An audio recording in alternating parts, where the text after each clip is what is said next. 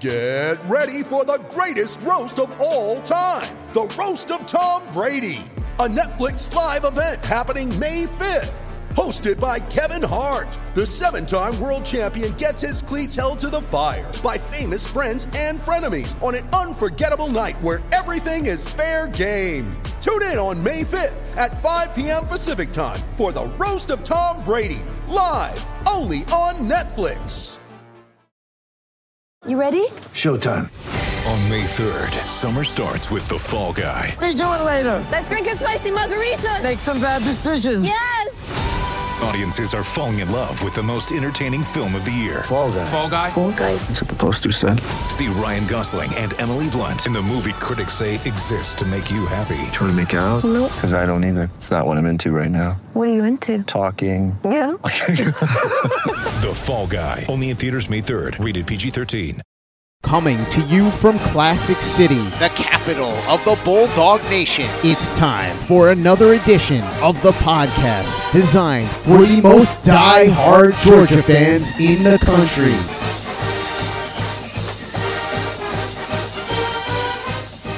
What's up, guys? Welcome back to another edition of the Glory UGA podcast. I'm your host, Tyler, and I'm sorry, guys. I want to apologize at the outset here. I'm sorry for getting this episode out to you guys a day late, but I just got back in town from a quick 4th of July getaway. I know.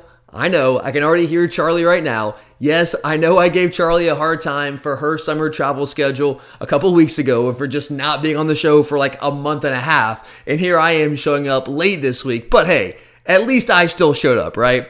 And today on the podcast, we're going to have some fun going down memory lane. If you guys are like me and consume as much college football content as you possibly can, which I think is the case for most of you, then you know that the summer months, at least June and July, they are what I call list season. It's the time of year where the new college football season, it really is. I've been saying this for a couple weeks. It's just around the corner. I mean, just around the corner.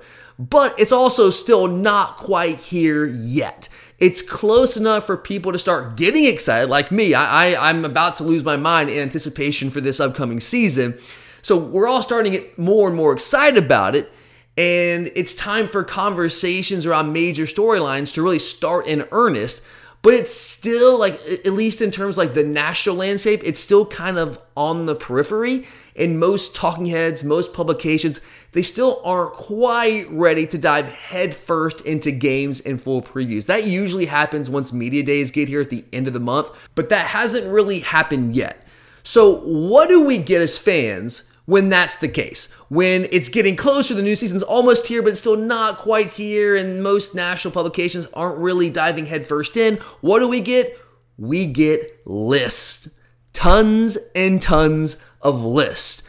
Power rankings, toughest schedules, biggest sleepers, biggest games, top transfers, and so on, and so on, and so on. An endless variety of lists. So here on the Glory UGA podcast, we are going to lean full into list season, but of course, with our own Georgia Bulldogs spin. We didn't want to do this all summer long. Like, we've been toying around with the idea going back to like May or so, but we decided at the end of the day, we didn't want to do it all summer long. We didn't want to wear you out with like 10 to 15 different lists. That's why we decided at the end of the day to kind of extend our scheme theme series into the month of June. But what we're going to do is we're going to use the month of July here as our own Georgia football list season. So over the next couple of weeks, we are going to have a variety of different lists for you on, a variety of different things. We're going to have our most wanted prospects list, best road trips for Georgia fans, the 25 best players on the 2021 team.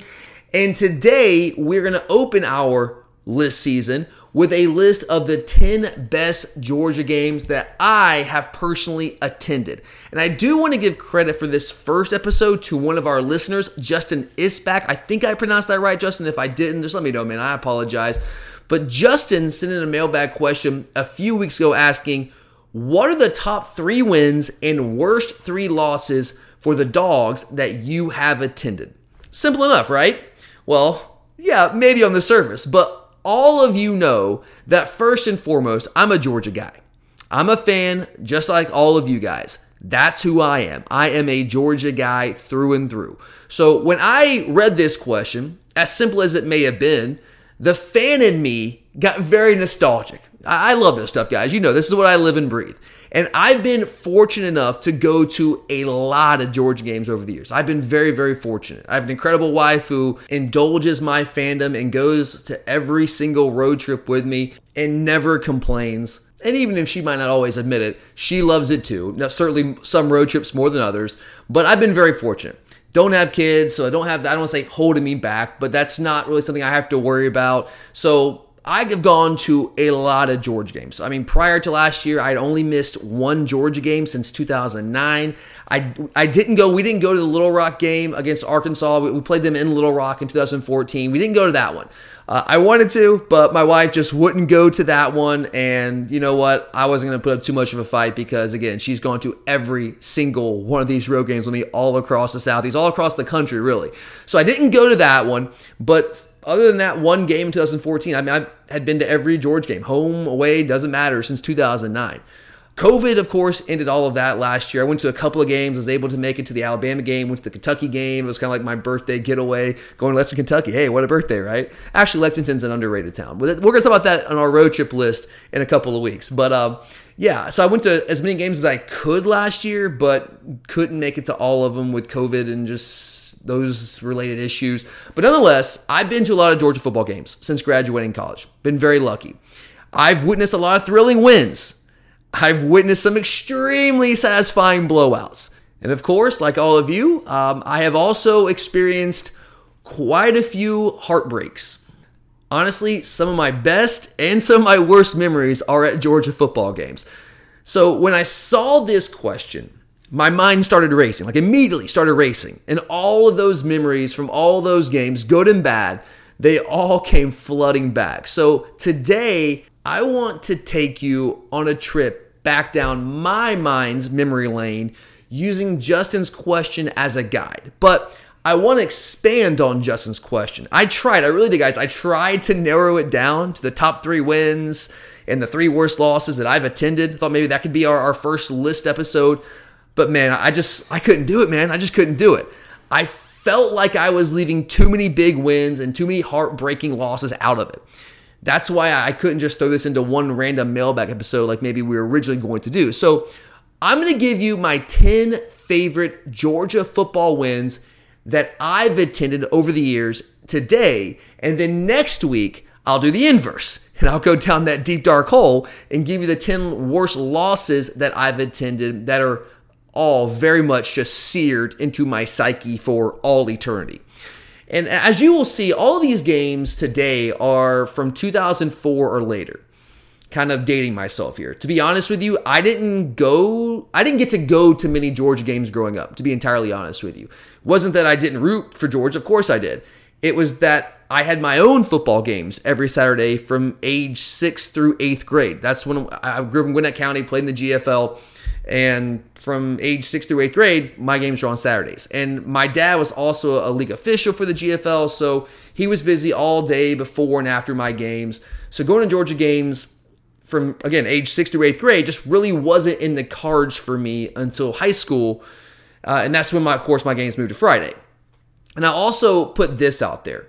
There are a lot of games from my childhood that would have made this list if I had been there, but I wasn't there. So if this was like best games that I've seen, there would have been games like the Hobnail Boot game, the 2002 Auburn game, Michael Johnson right in the back of the end zone.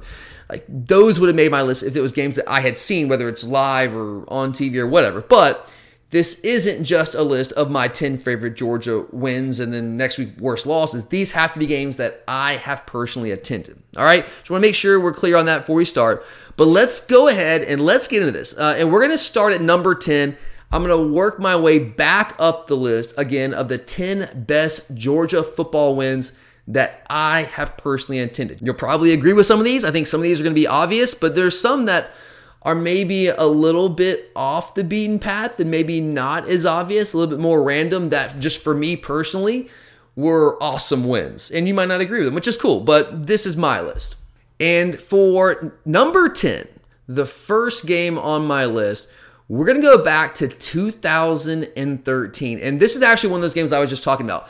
I think to the average fan, this game probably wouldn't be one that you would think about, right? Over the last 10, 15 or so, however many years, that would be on my list of 10 best games that I've been to when I've been to a lot of games over the past, 13, 14 years now. But we're going to start with the 2013 win over Tennessee on Rocky Top in Knoxville, Tennessee. This game's honestly one of those that's kind of been lost to history. Most Georgia fans, it's kind of just an obscure game that people don't really even remember all that well, but I remember this game vividly. This was an awesome game. This was a game that we end up winning in overtime, 34-31. So let me kind of lay this out and just kind of remind you again. We're going to take a trip down memory lane. Just kind of remind you about this game and hopefully kind of explain to you. Hopefully you kind of understand a little bit why this game made my top 10 list. So there are others. Guys, I probably had a list of like 20 games, and I had to cut them off. So this one actually just barely ended up making the list, but I felt like this one had to sneak in there some way, somehow. So let me set the scene here. Let's go back to 2013, especially the start to the 2013 season. Remember, guys, and I think it was the first 4 games that year, we had 2 top 10 wins. We beat South Carolina at home and we beat LSU at home. Those are 2 top 10 wins. I mean, both are ranked number 6 when we played them. I think that was in the first 4 weeks of that season, at the very least the first 5 weeks of that season. So we were riding high. Like, a lot of us felt we were national title good, and I will stand by that. A healthy 2013 Georgia football team was national title good. Potentially could have been the best offense in Georgia history, with Aaron Murray rolling in his final season, Todd Gurley, Keith Marshall, remember Justin Scott Wesley, remember that name? Having a good start to the year, Michael Bennett, Chris Conley, and we might not have been like dominant on defense, but we still had some really good players. Damian Swan, Leonard Floyd, Jordan Jenkins, Ray Drew, Rameek Wilson, Amarlo Herrera. We had some good players on that defense, but offensively, we were just dynamic. We were dynamic in 2013, all right? So let's remember that, okay? So coming into this game, we were number 6 in the country. Now, Tennessee was unranked, but we were number 6 in the country, and yes, we had screwed up, and we had lost that game to Clemson to open that season in a game that I truly felt that we should have won. We lost that game 38-35. I think we had a chance to win that game, but give Clemson credit, they won that game at home at Death Valley, right? But we had recovered, right? We recovered and got those 2 top 10 wins against South Carolina and LSU, and we were right there, guys. We were a true contender. So this game against Tennessee threatened to potentially unravel all of that, to completely dismantle any remaining national title hopes we had, okay? With one loss, you could have done it, all right? In the BCS, I think it was the last season of the BCS era, right? You still had a chance with one loss, especially those 2 top 10 wins over LSU and South Carolina under our belt, right? If you go on, you win the SEC championship, you can still do it. And we had just fallen short the year before in 2012 against Alabama in the SEC title game. We felt we could have won the national title in 2012. And so 2013, with that momentum, I felt like we could still do it. But we had no margin for error, no room for any mistakes. And Tennessee is kind of a trap game setting. They were very good. They were not. But it's on Rocky Top. They hate us. It's a trap game. It's absolutely a trap game coming after, 3 top 10 matchups in the first 4 to 5 weeks of this season. And going into that game, I was already a little bit nervous because no Todd Gurley. Todd Gurley was not going to play in that game. He was injured, right? But it's all right. We got Keith Marshall, right? Well, what happens? Keith Marshall gets knocked out in the first quarter of that game. And it's like, oh, okay, so who do we have now? Okay, we have J.J. Green. Okay, Brendan Douglas. Okay, I guess so. But it's cool. We still have Aaron Murray. We still have Justin Scott Wesley. We still have Michael Bennett. But not so fast. Then Justin Scott Wesley goes down. Then Michael Bennett goes down later. We literally have a MASH unit on offense, and that offense had been what was kind of carrying us. I don't want to say it was carrying us. Our defense was still good, but our offense was clearly the better unit that season. It was. So now, again, we got Aaron Murray and then a bunch of, okay, all right, we're going to see what's going to happen. And then Tennessee went on an almost 7-minute drive to score a touchdown and go up 31-24 with under 2 minutes to play. And I'm freaking out, guys. I'm freaking out. Tennessee fans are talking all sorts of trash. They're convinced they just won the game, took down Georgia, top 10 victory. Oh, yeah, Tennessee's back, right? Butch Jones, brick by brick, that whole thing, whole 9 yards, right? but not so fast. Not so fast. Because Aaron freaking Murray put us on his back. You guys know I love Aaron Murray. I hated it then. I still hate it now when so many people gave him so much crap about not being able to win the big game, all that stuff during large portions of his career. I thought Aaron Murray was fantastic for us. It wasn't his fault that we had some defensive deficiencies, some third and Grantham deficiencies during his time in Athens. He did everything he could. And that dude was awesome for us. And in this game, I think he was at his best. This was probably his best performance as a Georgia Bulldog, at least my favorite Aaron Murray performance, because it was him and just some guys, man. That's who it was. He put us on his back. I'll never forget, man. I think it was I'm pretty sure it's the last play of the third quarter. He took off on a 57-yard run that set up a score on that final play of the third quarter that gave us the lead at the time early on in the fourth quarter. And I was like, okay, man, a little bit of breathing room, but it didn't last very long. Tennessee was able to come back. I just told you guys, they went I think it was like a 7-minute drive. I remember it being like forever to score a touchdown, go up 31-24 with under 2 minutes to play, but Aaron Murray would ride again. He wasn't going to let this team lose, at least not that game. He wasn't going to let us lose that game. Yeah, we lost to Vanderbilt a couple weeks later, and that one was brutal, but not this one in Knoxville. Aaron Murray drives us down the field with under 2 minutes to play. Ultimate 2-minute drill. Hits Rantavius Wooten. Remember that name? That's a throwback name, right? Wooten, the ball carrier. Rantavius Wooten hits him with 5 seconds left, I think from the 2-yard line, to send the game to overtime. And then overtime, Tennessee gets the ball to start the overtime period. And it looks like they're about to go in to score. It's a guy named Pig Howard. If you remember that name, Pig Howard is diving, reaching for the end zone. Looks like he's about to score and put the pressure on us. But he fumbles. He releases the ball. He fumbles into the end zone as he's reaching to score. Goes out the back of the end zone. It's a touchback. We get the ball. Marshall Morgan kicks the field goal with our next possession. And boom, we win the game 34-31. National title hopes still alive. Obviously, for the time being, we know that did not end up happening. But again, I maintain if that team was healthy and was able to stay healthy, that was a national title caliber team, at least offensively. It didn't happen, but still, the thought was there. So at the moment, I'm going like this is personal for me. In the moment there in Knoxville, Tennessee, I was on cloud nine, man. I was feeling something there. I was all up in my feelings there. And there's just something about being in enemy territory. You got the team's back. It's us against the world. You take the abuse from the opposing fans.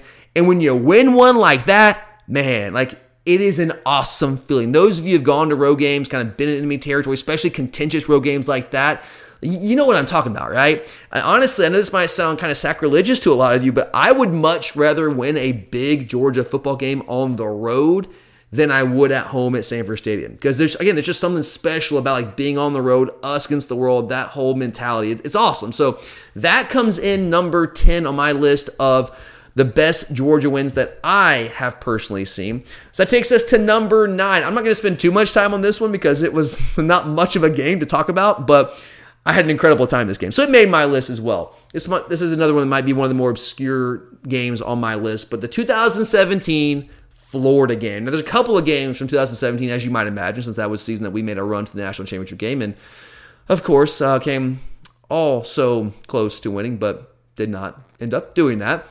But in 2017, we're playing the Florida Gators, and my God, we put a beat down on the Florida Gators, 42-7. We were scoring at will. If Kirby Smart wanted it to, we could have scored 70 in that game. That game could have been 70-7 if we had really wanted it to be. I mean, we just jumped out on them from the very get-go. It was 21-0 at the end of the first quarter. And then what does Kirby Smart do? He does what Kirby Smart was apt to do, especially then. Maybe not as much now, still, but I think he's still very apt to do it. Get a big lead and then just choke the life out of the team and kind of just get out there with a win. So I think we go into the fourth quarter. We were up 35-0. Then shortly after the start of the fourth quarter, we're up 42-0. So I think if we'd really wanted to, we could have put up a very odd number. I mean, it was already odd, 42-0, but 60, 70 points. So we could have if we really, really, really wanted to in that game. But of course, Kirby Smart's not going to do that.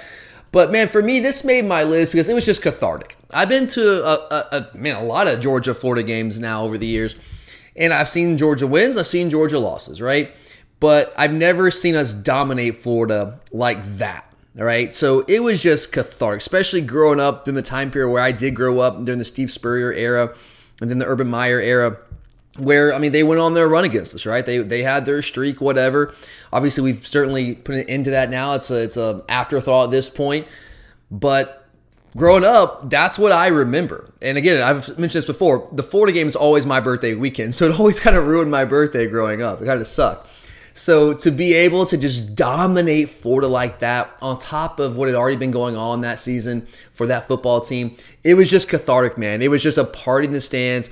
The Florida fans, I remember vividly, I think I still have pictures on my phone of the Florida side of that stadium where they left like halftime. Like it was maybe like 15% of the Florida fans still there, maybe. And then like on the walk back to the hotel after the game, you have to walk by basically the tailgate section. The Florida fans, not all of them, but a lot of them are always chirping, going crazy. As you might imagine, the world's largest outdoor cocktail party. A lot of people that have done their fair share of imbibing. And there are things that are said. But on that trip, at least that one trip, not a word. Because what could be said? They were just beaten. They were dejected. And it was incredible. Going back to the bars or restaurants, hotel after the game, They couldn't even like look you in the eye. So that game, that weekend, that experience was awesome. So that made my list coming in number 9. And we're going to go to number 8 now. Here's another one that might be a little obscure for most of you. We'll obviously get some of the big ones here later on. But for me, this is another one that was an awesome, awesome experience to be at. And that was the 2015 South Carolina game at home in Sanford Stadium. Now, you might be thinking, wait a minute. There's a game from 2015 on your list? What are you talking about? Isn't that the year Mark Richt got fired? Yeah, things went off the rails. Mark Richt did eventually lose his job at the end of that season. It was a terrible year. It sucked, right? Yes, Grace Lambert was our quarterback. But let's not forget, early in this season, I think it was week 2, right? No, I take it back. 2015, it was week 3. I'm pretty sure we played Vanderbilt week 2 that year. I'm pretty sure we played them in Nashville week 2, all right? So regardless, early in the season, week 2, week 3, I think it was week 3, we've got South Carolina coming to town, right? And let's kind of also put this in context here. Through the early part of the 2010s, Steve Spurrier had taken over South Carolina, and he led them to some heights that they had never experienced as a program. And they had been a thorn in our side. They had beaten us a couple times, beaten us badly in 2012, which was a game I'll never forget. That's almost certainly going to make my list of worst games I've ever attended. What was it, 30-0? It was just terrible. Just flat out terrible. So they had some success against us in the early part of the 2010s, but not on that night in 2015. Grayson Lambert, far from a great quarterback. We know that. Was a big part of why I shouldn't put it on him, but the fact that we didn't have a good enough quarterback was a big reason why Mark Richt ended up losing his job at the end of that season. We all know Bryce Ramsey didn't work out. Grayson Lambert comes in from Virginia, did his best, and was fine at times, but was also just not, at the end of the day, good enough. But that night against South Carolina, Grayson Lambert was the best quarterback I've ever seen in my life. For one night, right? What did he go? 24 of 25, set an NCAA completion percentage single game record, threw for 330 yards, 13.2 yards per attempt, 3 touchdowns, was about as flawless as a quarterback can be in that one game. Now, it didn't last. Like, that was like this one moment of lucid performance from Grayson Lambert, but he was spectacular in that game. Unbelievable. And at that time, like, we didn't know what was going to come. As a fan, you kind of get caught up in the moment sometimes. Against better judgment, you try not to. You try to be as objective as you can. But when you beat an old rival like Steve Spurrier, I'm not really going to call South Carolina a rival yet. I don't want to give them the honor of being designated one of our rivals. But when you beat Steve Spurrier like that, a guy who has been a thorn in the side of the University of Georgia football program during really most of his career, when you beat him like that, in a night game in Sanford Stadium, and your quarterback, who you hadn't really seen much of yet, you're still kind of you weren't necessarily convinced about him coming in the game, but then after that, like, how can you not be convinced, right? Like, oh my God, like, maybe he's really, really good. And then you think maybe this could be a year we can actually do something. Maybe, just maybe. I don't know, maybe. Now, of course, we play Bama 2 weeks later at home, and we get pounded 38-10 in the pouring rain, so we were very quickly disabused of any thoughts of possibly being able to contend for anything worthwhile that season.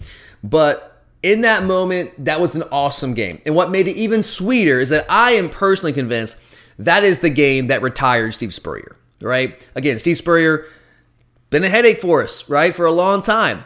But that is the game I think broke his back. The straw that broke the camel's back. I think he was done. I know he didn't retire immediately following that game. Honestly, I think he waited a couple weeks because he did not want to give us the satisfaction of being able to say that, hey, we officially retired this man. So I think it was like 2 or 3 weeks later he actually officially retired. But come on, that was the game that did it, right? That was the game where Steve Spurrier was like, all right, I ain't got it anymore, man. I can't take much more of this. And he was done. He was done. So for those reasons, I'm putting the South Carolina game in 2015 as number 8 on my list of best games I've attended. All right, moving on here, we're going to number 7. And again, I guess for some of you this might be considered an obscure game. I don't think this was an obscure game. There's a lot of lead up, a lot of hype leading up to this game. I guess I just don't know how many people actually remember it. But I'm going back to 2012, and this was our game, our first meeting against the Missouri Tigers once they entered the SEC. So remember, this is Missouri's very first SEC game. They gave them Georgia. They gave them Georgia to open their new affiliation with the SEC at home in Columbia, Missouri at night. It was already going to be a hyped up game, right? They were very excited about being in the SEC. The SEC trying to promote these two new programs coming into the league. I think A&M had played Florida either earlier that day or the week before. So they were giving these 2 new teams, they were giving them some very, very high profile SEC teams to play. All right, so we've got Missouri on the road, 2012 at night. And remember this, guys, this is the old man football game. Defensive tackle from Missouri, Sheldon Richardson, when he was being interviewed about the game, he basically said, I forget exactly what he said, but we play old man football in the SEC, and that's what Georgia does. So but Missouri, they're new age, they're high flying, they're going to beat us, no problem, right? Well, we kind of took that to heart, and so not only the fans but our players took this to heart. I remember all game, especially towards the end of the game, we were clearly blowing them out. We ended up winning the game 41-20. Our players had written on, they weren't signs, I guess they'd written on the dry erase board, like old man football. We're holding it up to the Georgia section of the crowd and going crazy, man. It was awesome, dude. It was so much fun to be at that game. So Missouri's making their SEC debut. It was a very hyped up game. I had never been to Columbia, Missouri. Never really been to the Midwest. I guess I would call Missouri the Midwest, maybe, possibly. Never been anywhere near that. So that was a lot of fun. And Columbia, Missouri is just an awesome college town. It's one of my favorite college towns that I've had a chance to go to. So it was really cool to experience something new. Their fans were out and about. They were really hyped up. It wasn't just the game, but just the town itself the entire weekend. There was a buzz around town. Got to try new restaurants, new bars, see new places. You guys know I like to run, so I got to run around their campus and see something totally new. And that's the kind of stuff that I love. So all of that put into one, the fact that not only did we win that game with a lot of national eyes on the game, but we blew them out. Jarvis Jones went insane in that game. That one's pretty high on my list. I know it's not top 5, but it's certainly clearly inside the top 10 for me. So it's a 2012 game in Columbia, Missouri against the Missouri Tigers. That game was a lot of fun to be at. You're a podcast listener, and this is a podcast ad. Reach great listeners like yourself with podcast advertising from Libsyn Ads. Choose from hundreds of top podcasts offering host endorsements, or run a reproduced ad like this one across thousands of shows to reach your target audience with Libsyn Ads. Go to libsynads.com now. That's LIBSYN ads.com. You're a podcast listener, and this is a podcast ad. Reach great listeners like yourself with podcast advertising from Libsyn Ads. Choose from hundreds of top podcasts offering host endorsements, or run a reproduced ad like this one across thousands of shows to reach your target audience with Libsyn Ads. Go to libsynads.com now. That's LIBSYN ads.com. You're a podcast listener, and this is a podcast ad. Reach great listeners like yourself with podcast advertising from Libsyn Ads. Choose from hundreds of top podcasts offering host endorsements, or run a reproduced ad like this one across thousands of shows to reach your target audience with Libsyn Ads. Go to libsynads.com now. That's LIBSYN ads.com. And then that brings us to number 6 on my list of the best Georgia games that I have attended. I just barely missed out on cracking the top 5. This is another game against the Florida Gators, but we're going to go back to 2012 this time. So the 2012 Florida game. Now, we did not blow Florida out like we did in 2017. This was a much closer game. In fact, too close for comfort. We ended up winning this game 17-9, if you guys remember that. The reason this game is so high on my list, it really is kind of the stakes of this game. There's a couple reasons. Number one, This was for the SEC East. It was number 2 Florida versus number 10 Georgia. We both came in this game, I think, with one SEC loss. We had lost to South Carolina earlier in the year in Columbia, South Carolina. Maybe that was that, as I mentioned earlier, that terrible, I think, 30-0 blowout game. That's why we were only number 10 and Florida is number 2. So this was for the SEC East for all practical purposes. Whoever won this game was going to win the East. You know, the SEC East often comes down to Georgia, Florida, right? And on top of that, this is the game where safety Sean Williams forever endeared himself to me. This is the game where he challenged the team. Remember, he called the defense soft. He called the team soft. And you didn't know how the team's going to respond to that. Is there discord within the locker room? Is this a guy that's just a leader who's really trying to get his team motivated? You don't know. But our guys came out and they responded. And it was a tight game. It was really an ugly game, a very defensive game. Obviously, the score being 17-9. But it was Malcolm Mitchell. I think one of the more underrated plays in Georgia, I would say the last 10 to 15 years of Georgia football, was Malcolm Mitchell catching what was real. If I remember correctly, I think it was just a little quick curl route, catch the ball, breaks away from the defender, and darts 45 yards to a touchdown with a little bit more than 7 minutes left for the go-ahead score. But the game wasn't done yet, all right? Jarvis Jones, he just destroyed Florida's entire career here in Athens, but he was a one-man wrecking machine in this game. 13 tackles, 3 sacks, 2 forced fumbles, and maybe the second biggest play of the game, maybe after Malcolm's touchdown catch, he forced a Jordan Reed fumble on the 5-yard line with a little over 2 minutes left. Florida's about to go in there with a chance to tie the score and potentially send the game into overtime with a 2-point conversion. But Jarvis catches him, makes him fumble on the 5-yard line. We recover. Game over. We are going to the SEC Championship game with a chance, potentially, to put ourselves in the BCS national title game. So just the stakes involved, the way it came down to the wire like that, the festive atmosphere after the game, and the fact that it was a win of such magnitude over your biggest rival. That was an incredible, incredible game to be at and an awesome win to experience. But all right, that moves us into the top 5, and coming in at number 5 is a game that I hold very near and dear to my heart, even to this day. Not just because we won, but just because it was, I think actually was my second Georgia football game ever. I was a senior in high school. My girlfriend at the time, now wife, same person, she was awesome and bought me 50-yard line tickets to this game. It was a 2004 LSU game at home in Sanford Stadium. My wife totally tricked me on this, man. She messed with me on this one, but it was awesome. She told me when she got me tickets, like, oh, they're not the best seats. And I was like, it doesn't matter. We're going to not only like my second Georgia game ever, but it's a home game against the defending national champions. We all knew in 2004 that we had a championship caliber team ourselves. So obviously there was a massive amount of hype around this game. And then once we get into the game, she didn't show me the tickets ahead of time. She just told me we were going to the game. And she took me to where I thought our tickets were going to be. And then she kept walking down and further down. And before you know it, we're like sitting there smack dab in the middle of the stadium at the 50-yard line on the south side, so shady side of the field.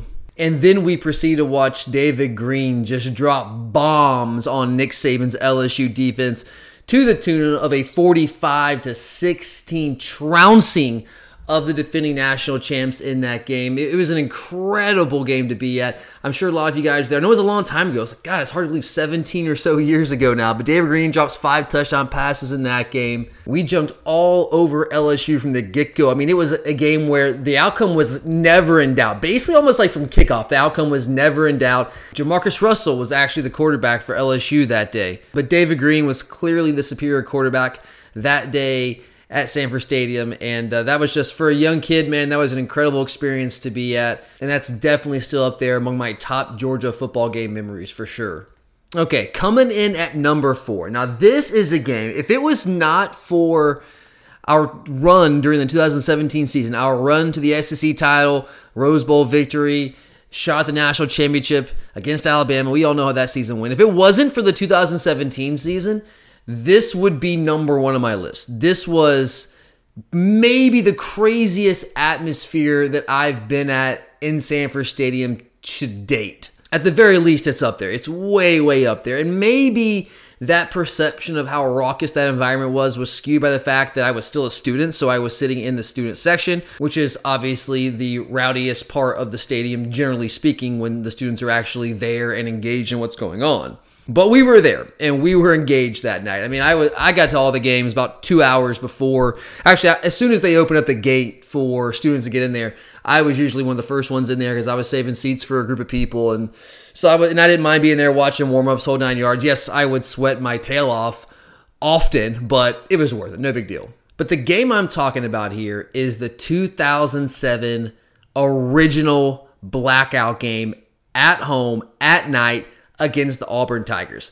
If you guys were watching Georgia football back then, which I think most of you were, you remember the hype leading up to that game, right? Do you remember the week or so leading up to that game where the team never said, hey, we're wearing black jerseys, right? It was never said out loud, but there is a massive push for it among the fan base and the students in particular.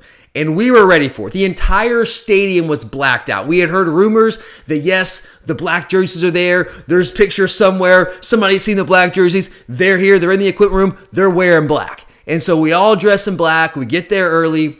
Places, I mean, even beyond the student section, like that stadium was filled earlier than it normally is for a night game. And me as a student, I was there when the players first took the field for warm-ups, like the very, very earliest warm-ups. And what did they come out in? Well, they came out in red jerseys. So I'm thinking like, oh man, this sucks. And then the rest of the team comes out and they're all wearing red. They got full pads on. And I'm like, ah, man, what a letdown. Like, this would have been awesome, right? It's awesome for anyone. But like when you're a student, that kind of thing, like you really get into that kind of thing. So I'm not going to lie. It was a major disappointment there during warm-ups. Like, God, man, like we really thought this was going to happen. Like, and we're all complaining, like, why not? What's the harm wearing black jerseys? And people are just guessing, oh, maybe they couldn't get them made in time. Like, well, that's not what I heard. I heard that we already had them made. And like, we're all just disappointed, right?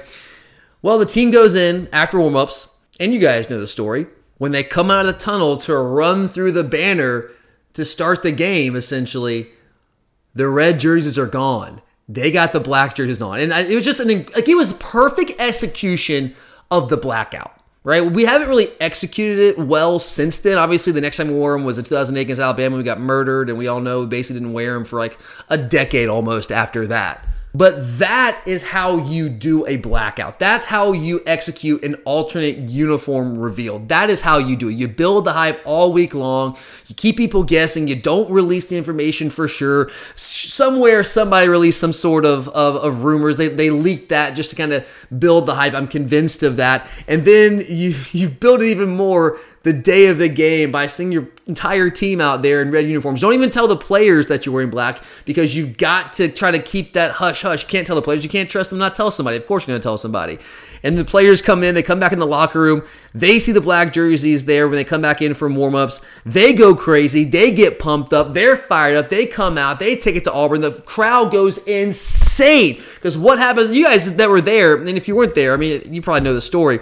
Not only do they come out in black jerseys, but as soon as they start ringing the tunnel, what song hits? AC/DC, Back in Black. I'm not a massive AC/DC fan. I'm not really an AC/DC fan at all. But that's literally the perfect song to play in that moment. And the crowd went absolutely bananas. And then we just jumped on Auburn from the get-go, and the crowd just took it from there. We never really let up. I'm not saying that it was the greatest environment ever in Sanford Stadium. There were others that were pretty close. The 2019 Notre Dame game was really close.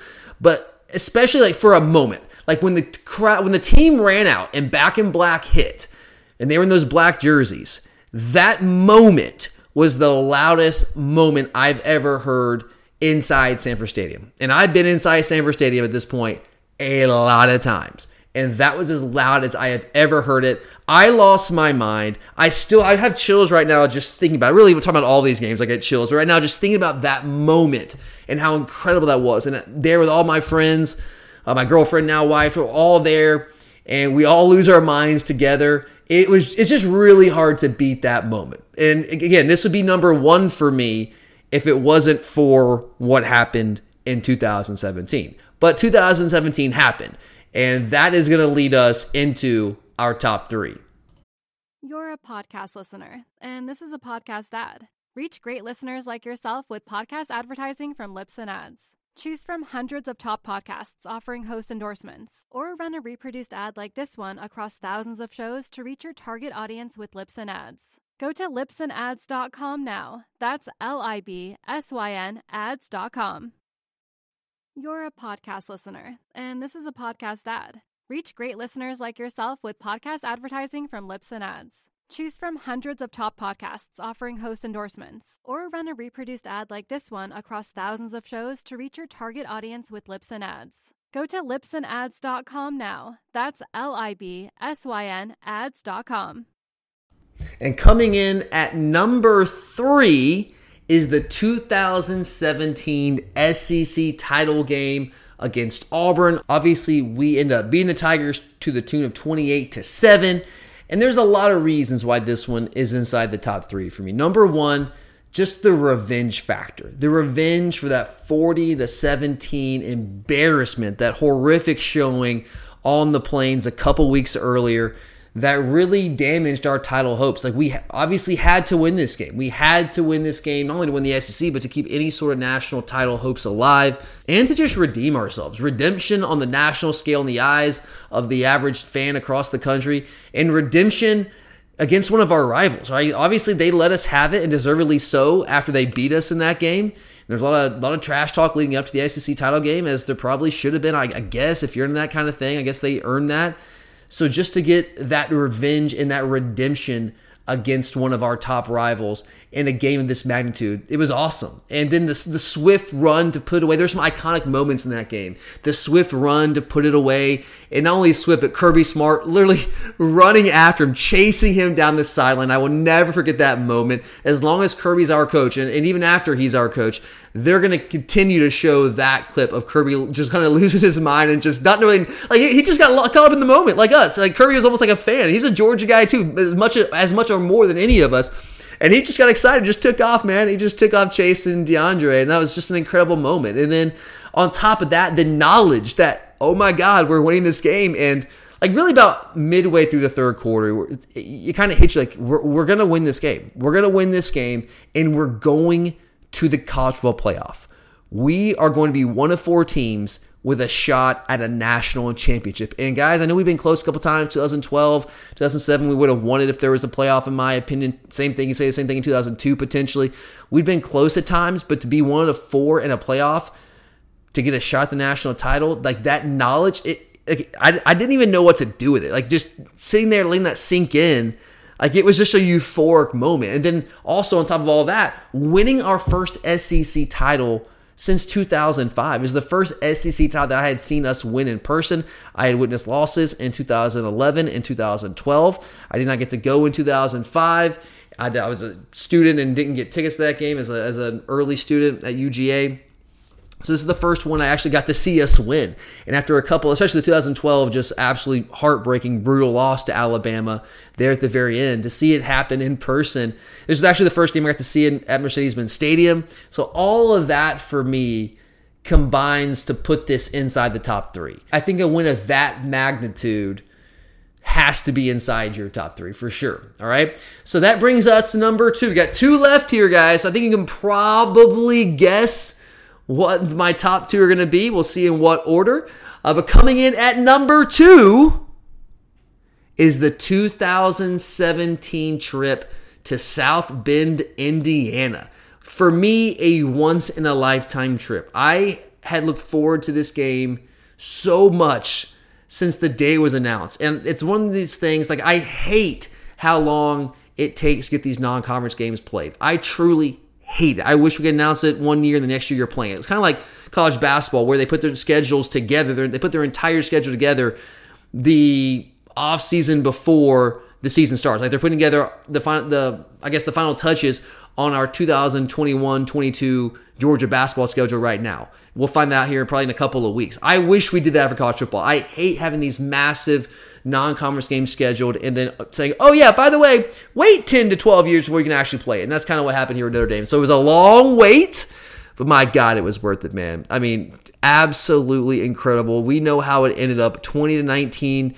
nail-biting victory over Notre Dame, a win that we had to have to end up ultimately in the college football playoff. We didn't know, like when we won this game, we didn't know that we were going to be in the college football playoff. We didn't know how big that game was going to be, but we knew it was something massive. We knew it was going to be something. Even if we didn't have the college football playoff, like that game itself, that win was just massive for our program. And I had never experienced an environment like that. To this day, I have never experienced an environment quite like that. I'm not saying it was the loudest environment. I'm not saying that, but I've never experienced an environment exactly like that. It was just unique.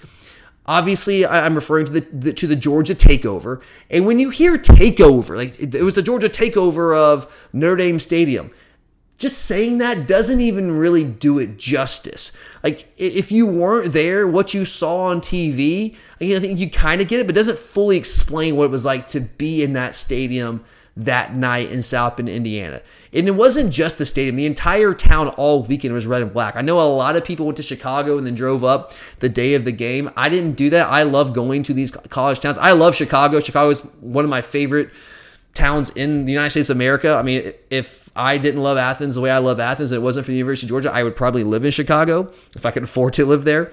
But I like to stay inside the actual college towns. That's what's cool and unique to me. Even if the town itself isn't, like, in an isolated sense, all that great. A lot of these little college towns, they just come to life on a football Saturday. They really do. In that entire weekend. So I stayed inside South Bend, and the entire town all weekend was red and black. The entire town, the entire campus, every restaurant, every bar, everything was red and black. I mean, there were dots of green and gold here and there, but we're talking about inside the city of South Bend, Indiana. There were dots of green and gold, a little bit of navy here and there too. It was a red and black city all weekend long. Now, South Bend itself as an isolated entity is not much of a city. I would not want to live in South Bend, Indiana. I'm not a Notre Dame guy. If I was a Notre Dame guy, maybe I would change my tune. But South Bend wasn't that great. Didn't have a ton of restaurants, ton of bars. There was enough for me to have a really nice dinner, go to some bars, and have a good time.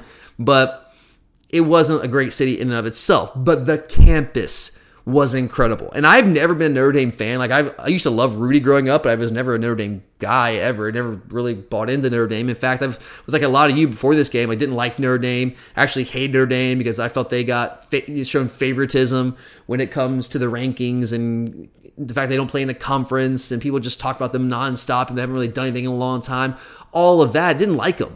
But it changed when I went there. I don't like Notre Dame, but I have a lot more respect for Notre Dame now than before I went. The people were incredible to us. I will give them credit. The Notre Dame fan base was just absolutely incredible. I've never come across a fan base that treated us with that much respect, kindness, and we're just generally speaking so welcoming. I think there was one car that drove by me that weekend. I guess it was some frat boys from Notre Dame, and they shouted some obscenities at us, but that was it. And like usually it's like left and right, you get those kind of things, especially as much red and black as I'm wearing head to toe. You got to rep the G. And that was it. And there's, again, like it was just an incredible experience all the way around. The tradition, the mystique of Notre Dame, like touchdown Jesus, all of that, it is all very, very real. I didn't buy it before I went there, but I buy it now. It's all a very, very real thing. And then the game. Oh my God, the game. So it's one thing to be around town and know all these Georgia fans are in town, but you're wondering how many people actually have tickets for the game. Because remember, there's that whole thing with guys selling fake tickets or whatever that went down, and you know how many people are actually going to be getting into that game. But the game, when we walk in there and you look around, and I don't know, my rough guesstimate is like 75-80% Georgia all around the stadium. There was no Georgia section. The entire stadium was the Georgia section. Truly what you saw was Notre Dame was the visiting team inside their own stadium. The only other game you ever really see that, there's two games where you see that happen on the regular basis with Georgia. Vanderbilt and Georgia Tech. We are always the home team no matter where we're playing, Vanderbilt or Georgia Tech. Whether it's in Atlanta or in Athens, we're the home team against Tech. Whether it's in Nashville or in Athens, we're the home team against Vanderbilt every single time you play them. That's just the way it is. You're used to that. But when you play a big-time opponent that actually cares about football, that actually has some sort of tradition, that actually isn't a joke, well, you don't see that. You just don't see that. I mean, you don't even see like 30%, let alone 50, let alone like 75 to 80%. A team with the tradition of Notre Dame, it was incredible. And then we win the game. And it was such an incredible game too. Like kind of sloppy at times, but very closely hard-fought game. And then we didn't know at the time, but of course we kickstart our run of the national title game there. You got the Terry Godwin iconic catch. You got Rodrigo Blankenship knocking the field goal down, earning a scholarship there in the locker room. The team jumping in the stands after the game. I can't really do it justice trying to explain exactly what that entire trip was like and what that game was like, that night was like inside Notre Dame Stadium. I still have every single picture I took on my phone from that game. I still have the tickets. I have all my tickets, but just, man, what a game. What an experience, what an environment, truly. I know it's hard to imagine this about a place like South Bend, Indiana, but for me, a once-in-a-lifetime experience because we are never going to play in South Bend, Indiana again. I don't see it happening. I guess you can never say never. I think it's highly unlikely that we'll play there, at least anytime soon, probably not again in my lifetime. So I think it was like a once-in-a-lifetime thing, and I'm just so glad that I was able to make that trip. I was very fortunate to be able to make that trip, and it was awesome. It was awesome. That's number 2.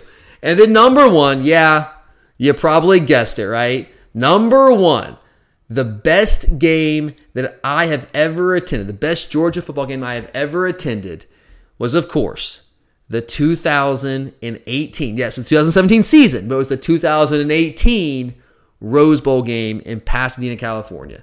I don't need to tell you how the game went. You guys all know how the game went. 54-48 overtime victory in the semifinals of the college football playoff against Baker Mayfield and his merry band of Oklahoma Sooners. Very high highs, very low lows, back and forth all game long. And for the first half, it was mostly a bunch of lows, right? We had a few high points here and there, but we were getting our butt kicked for most of the first half. Baker Mayfield was doing his little airplane celebration on the sideline, on the field. They're all cutting up. If you just look at the Oklahoma sideline in that game, they're over there cutting up, having a good time. They're talking trash. They're convinced the game is over. At Georgia, with their old man football, they can't come back on us, not with our high-powered offense. But we know how that story ended. Now, I am convinced. No one can convince me otherwise. I had multiple heart attacks in that game. I am 1,000% convinced of that fact. Multiple heart attacks in that game. Like my heart might or might not have stopped at a couple of different points in that game.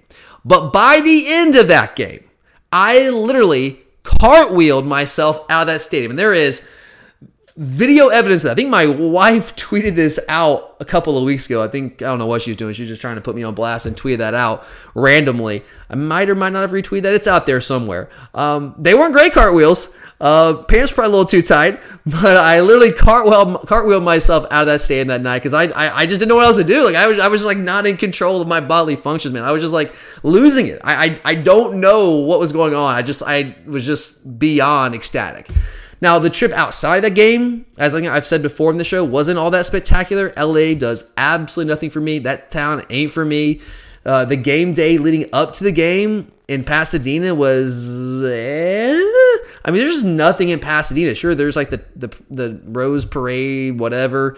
But you have to take the train from LA to get there. The stadium is an absolute dump. There's really no, I mean, I guess you can tailgate, but tailgate outside the stadium that doesn't really do much for me. It was hot out there, but once you're in there and you get in the game and the game kicks off, it was an absolutely magical 4 hours. And I don't even use the word magical. Like, where does that word even come from? But it's the only word I can come up with to really describe like what that game was like, the way the game played out, and of course, the stakes involved in that game put this firmly at number 1 for me.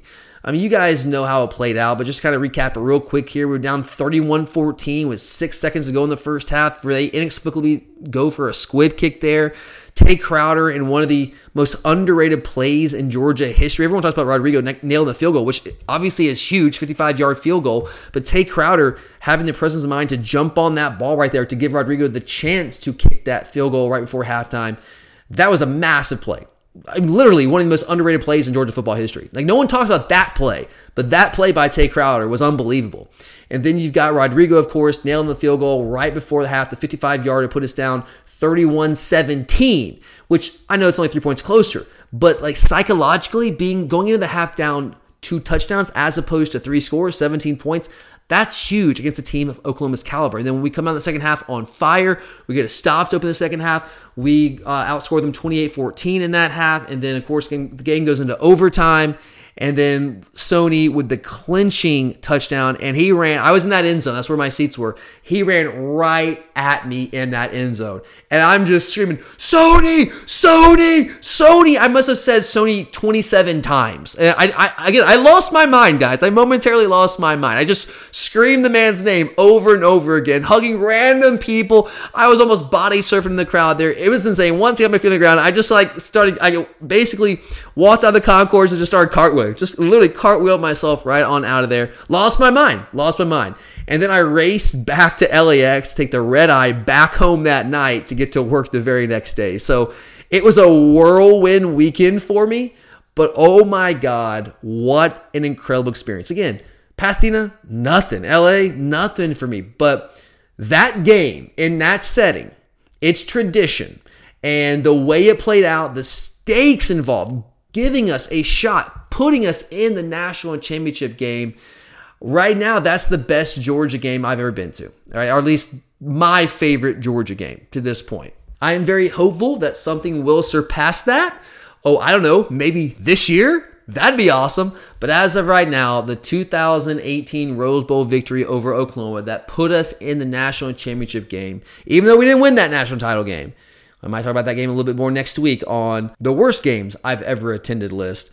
But the stakes involved there, the way that game played out, not only was it a close game, but the massive comeback there, the iconic moments, the big-time plays, the Kirby Smart boom MFer coming off the sideline. Just unbelievable. Just unbelievable. And then I spent the entire train ride back to LA to get on an Uber to go to LAX. I spent the train ride and the Uber ride trying to get to the airport. Spent that trying to hunt down tickets to the national title game, which I fortunately was able to track down. Not cheap, but was able to track him down. But man, that was what a game. What a game. What an experience. And hopefully we have something, again, surpass that as early as this year. That'd be awesome. But all right, guys, those are my top 10 Georgia football games that I have personally attended. There's a couple honorable mentions I could throw out here. I have a list of about 20 or so games here, but I'll throw out just a couple honorable mentions real quick. The 2014 Missouri game is an honorable mention here. That would probably come in at number 11 for me. And the 2019 Notre Dame game at home would probably come in number 12 for me. The 2014 Missouri game, it's another one of those obscure games. You're probably like, huh, what? Why would that? Like, what? Yeah, we won that game 30-0. But the reason that game was such a cool game is, remember, that was a game where Nick Chubb had to make his first start for Todd Gurley. We had heard, I was literally driving, my wife was driving to Missouri on Thursday night. We drove what we do when we go to Missouri, we drive, well, we're going to fly from now on, but we used to drive. So we would drive to Metropolis, Illinois, which is a little bit more than halfway. I don't know, it's a random city, but there's a little Harris Casino there in Metropolis, Illinois. It's a nothing city. Literally all there is a Harris Casino, and it's just a quick, cheap place to stay. It's a little bit more than halfway to Columbia. And so we were driving there that night, and I get a text from a buddy, and he says, dude, did you see the Todd Gurley stuff? Something like that. And I'm like, what? Wait, no, what are you talking about? I'm starting to freak out. Like, wait, Todd Gurley stuff. And it's like, yeah, it looks like he's not going to be eligible to play. I'm like, what? And so I start, trying to contact anyone and everyone I know, looking up every site, message board, whatever I can find. And then the news officially hits that, yeah, Todd Gurley is suspended. And we're like, oh my God. And we don't know exactly how long it was going to be. All we knew is they wasn't playing that game. And it's like, Jesus Christ, what just happened? What just happened? And it's like, all right. And so I'm convinced when I live and die this stuff like a lot of you guys. And so I'm convinced that we just lost this game. No Todd Gurley. We're out. We're done. We can't win this game. No, Missouri actually ended up going to the SEC championship game that season. That's they won in 2013, 2014. So they were good. And so I'm convinced, man, that we got no shot. And we still had a shot to win the SEC East at that point, if I remember correctly. So I'm just convinced the whole entire season's over. It's done. All right? No way we're going to win this game without Todd. I was just down, man. And then Nick Chubb goes out there and runs for about $150 in that game. Had a couple of catches as well. And just had a big game, man. And we're like, Todd who? Right? No, not really. Todd Gurley was incredible.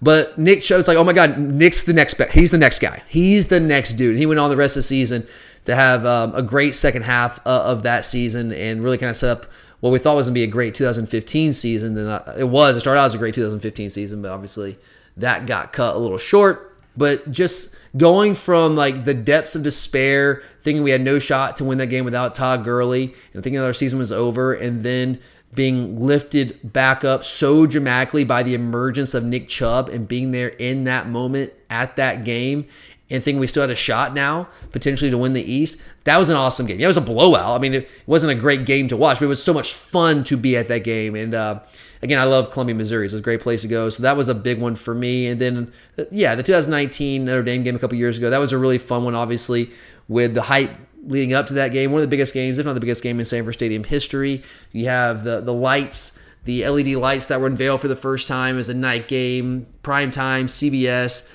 kicked Alabama and LSU off prime time. So that was a lot of fun as well. So those probably my two honorable mentions. But all right, guys, that does it for me today here on the Glory UGA podcast. I hope you guys enjoyed this. I had a ton of fun kind of reliving some of those awesome moments in those games that I have had the great fortune to be able to attend. Next week, we'll do the inverse. I'm not going to be as excited about that one where I got to talk about the 10 worst games that I've attended, because there's been a bunch of them. There's a bunch of them. Like, it's so much fun traveling to road games, especially when you win. It's almost like a relief when you win, because when you lose, it sucks. It sucks when you lose some of these road games. So I have plenty of stories of those shared, also some losses at home to share, and maybe some neutral side games as well. So we'll do that exercise next week. But thanks for listening, guys. Had a great time doing this. We'll have a bunch of lists for you the rest of the month. We'll have the one next week. Then we'll have a top 10 most wanted list in terms of the 2022 recruiting class.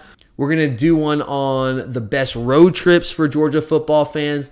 And we're also going to do actually a couple episodes, be a little bit of a series from this series on the top 25 players on this year's Georgia football team. So a lot of good stuff coming up for you guys over the next couple of weeks. And then once we get to the month of August, guys, we are hitting the ground running with team stuff every single episode. Whether it's covering fall camp, whether it's doing over-under win total type stuff, making predictions, doing like bowl predictions, all the things that we do leading up to this season. We'll have all that for you guys in the month of August. And of course, we're still continuing our Scouting the Enemy series throughout the rest of this month and August as well. I'll have the South Carolina Gamecocks for you guys next week. So a ton of great stuff, guys. So make sure to be checking all that stuff out. But have a great weekend. I'm Tyler, and as always, go Dogs.